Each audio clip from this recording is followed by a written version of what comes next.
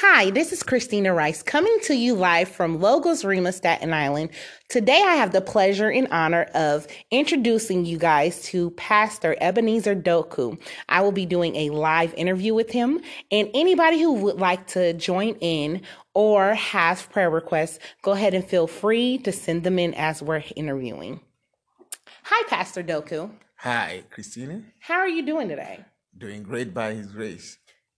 By his grace, yes, you said it right. Pastor, I have known you for a couple of years and you have inspired me not just to become a better person, but to go out in the world and actually start campaigning and living for Christ. And when I say campaigning, I mean by marketing, promoting Christ, and actually bringing in more Christians to save lives. Now, a lot of people that I've talked about you to, they want to get to know you a little bit better. Thank you. So, Pastor, Yes. what is Logos Rima in its meaning? Oh, Logos Rima. The word Logos and Rima, they are Greek words. Okay. Logos itself means the written word. The Bible, the written Bible, the written word is called Logos. Okay. And then Rima is the revealed word. It's also the word of God, but it's revealed. When you have the Logos, the written one, and when God gives you a revelation, that is Rhema. Okay, Pastor. And ministry means service. So, my next question for you would be what is your definition of worship? Oh, the word worship was originally means that literally, or let me say, the word worship literally means to bow down and to extend oneself to something. So when you bow down to a creator or somebody, a being, is worship. But it carries with an idea of adoration and also admiration and intense love. Like you have to adore the thing and admire the thing and show intense love to that thing. So in Christianity, when we say worship, we are trying to say that an individual bowing and expressing an intense love towards God by adoring Him and exalting His name. Okay. Well, what does it mean to live a lifestyle of worship? Well, a lifestyle of worship, I will basically use John chapter 4 when a woman, the woman of the at the well, the Samaritan woman meant Jesus Christ. She was talking about worship at a location, and Jesus gave him a real meaning of what worship is all about. He says, God is spirit, and those who worship Him must worship Him in truth and in spirit. So, lifestyle is living a life that is truthful and you express it in adoring God daily. So, worship itself as a lifestyle is you honor God in everything. To be honest with you, everybody or each one worships something. You can choose to say I don't worship Almighty God, but you worship something because you extend yourself to something. So that is worship. I So understand that. we as Christians, we worship God. Worship can be looked at in many ways. You can look at it as an act, like ART, and you also can look at it as act, that's ACT. All of them are different ways. Like we come to church, you see people singing, dancing, all those things, they are expressing their worship to the Lord, exalting His name. Okay, Pastor. Now I get what you're saying. What does it mean,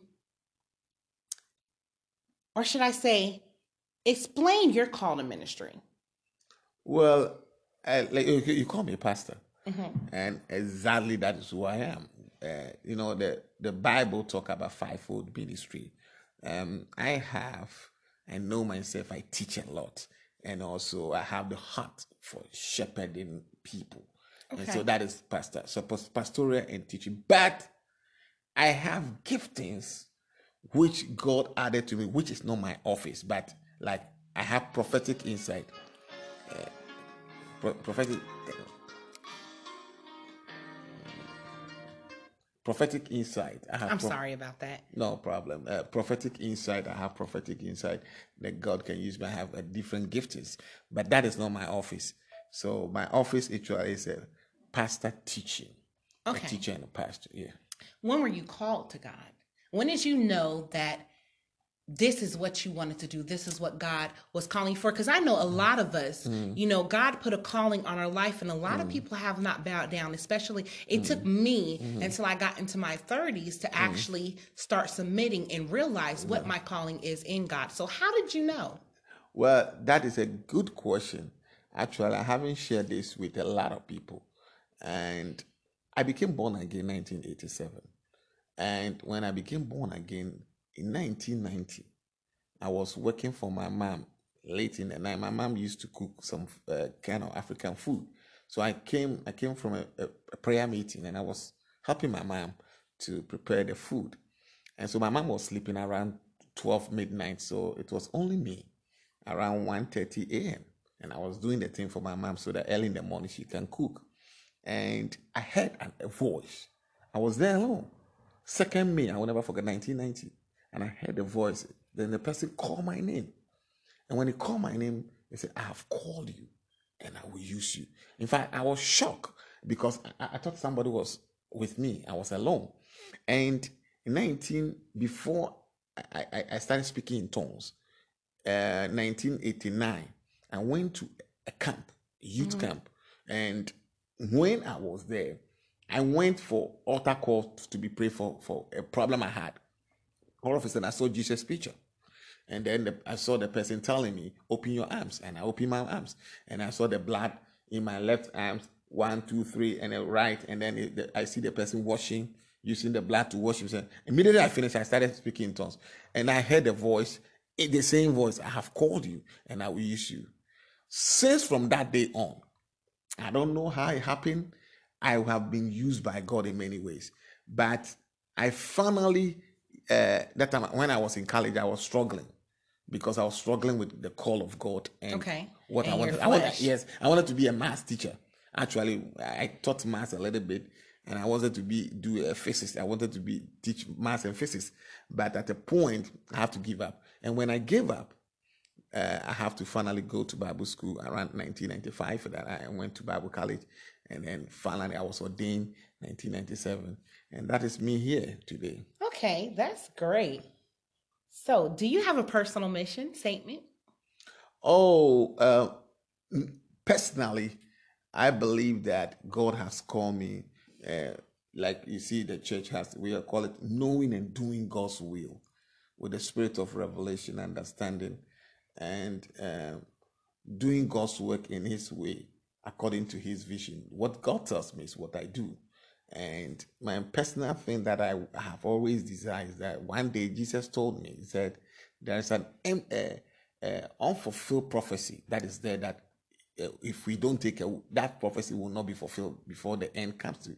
And I asked Jesus, what is that? And He said, I said, if you believe in me, anybody that believes in me, you do what I said you should do. You can do exactly what I did. So I believe that is an open prophecy for everybody. So my personal vision is to do what Jesus said I should do. And what Jesus did, I will do and even do greater things than that. Okay. So, what's your favorite memory? Memory about ministry or in life or what? In life, what is your favorite memory? My favorite memory is how I met my wife. I mean, it was, and it's keep on. I mean, how I met my wife, and also how God. One time I will never forget. I went to a place to preach, and a person who have never read before, have never been in school before. I pray and I said, I open your spiritual eyes, and the person started reading and reading and reading the Bible, reading any other book. After the show, the person couldn't read again. Amen. And that is memories that I will never forget. Tell me about your testimony. My testimony regards to my callings, or my testimony regards to personal life or personal change. My testimony is that I have a lot of testimonies, but I see personally how God brought me from Africa and brought me to the United States. And when I came here, I had children already, but when I came here, it wasn't easy in the 2000s. But when I came here, I have to drive yellow cab. I was a yellow cab driver, And my first job was JFK. I was a security guard over there. Wow. And then I drove yellow cab. From yellow cab, I drove black cab, and all these things. Then I was paying my school fees, going to New York Theological Seminary, and all these things I was doing them. But at the point when I started Logos Stream, I pastored a church in Queens. I was living here in Brooklyn, and I was driving all over to Queens. And then later on, God blessed me. We bought a house in Staten Island. We came to Staten Island, and then we started Logos Streamer here. Amen. And so you could see it is a transition, but God has done well for us. This is a great testimony. Amen. Amen. Now, what's your favorite hymn? What is the song that reaches Blessed to your spirit? assurance. Yes. Jesus is mine. Oh, what a forfeit, oh, glory divine. Here are salvation. I like that. And I like the part that he said, this is my story. Yes. This is my song, praising my Savior all the day long. This is my story. This is my song. That is a beautiful song. Yes, I love that song. That is a beautiful hymn. hymn. I love that song. That's a beautiful hymn. Yeah. Now I'm going to get a little bit deeper for the people who find themselves struggling with religion and struggling to find their way. What is some advice you would give for people struggling with their faith? First of all, I will tell everyone is that what I will tell anyone that is struggling, if you believe in Jesus, and Jesus said, believe in me and you shall be saved. Amen. That thing is true. Amen. Because I believe in him, he saved me. And from 1987 up to today, I have never regretted. Amen. I have never regretted. And one of the things people is thinking about, and most people think that Christianity is religion. It's some kind of people impose on us, or some, with all due respect, people think that some color people, white people, black people, they add certain things to it. No.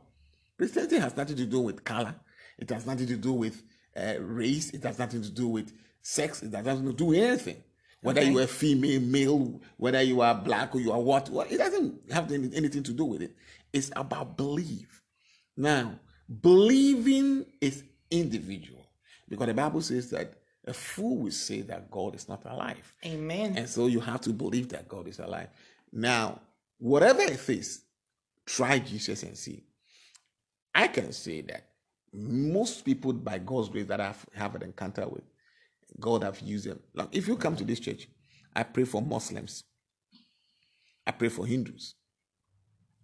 Look, people come here. I have Muslims that come to me that I pray for them all the time. And that was actually going to be one of my next questions. I remember walking up to this church one day and I seen a Muslim woman coming out of the church, and it just amazed me. So my question for a lot of viewers would be, why do you think people of different faith backgrounds are drawn to you? First of all, I think it's the grace of God. Amen. Secondly, I don't judge people. Third, Jesus came for those people. Amen. Those who are with different views.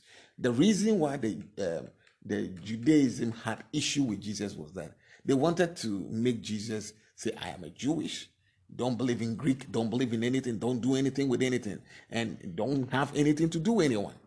You are Abraham descendant, so don't have anything to do. And because they have called those people Gentiles. But I don't think that is what Jesus came on earth for. No. I believe that. Let me tell you something. There is this Muslim woman that came here, and I pray for her. She brought her whole family. Amen. And today, her son is a Christian now. But he brought her son brought her wife. Look, and there was a big issue. And then God used me to be a blessing to them. And then they were sick. And God used me to heal them. Now, this is the point.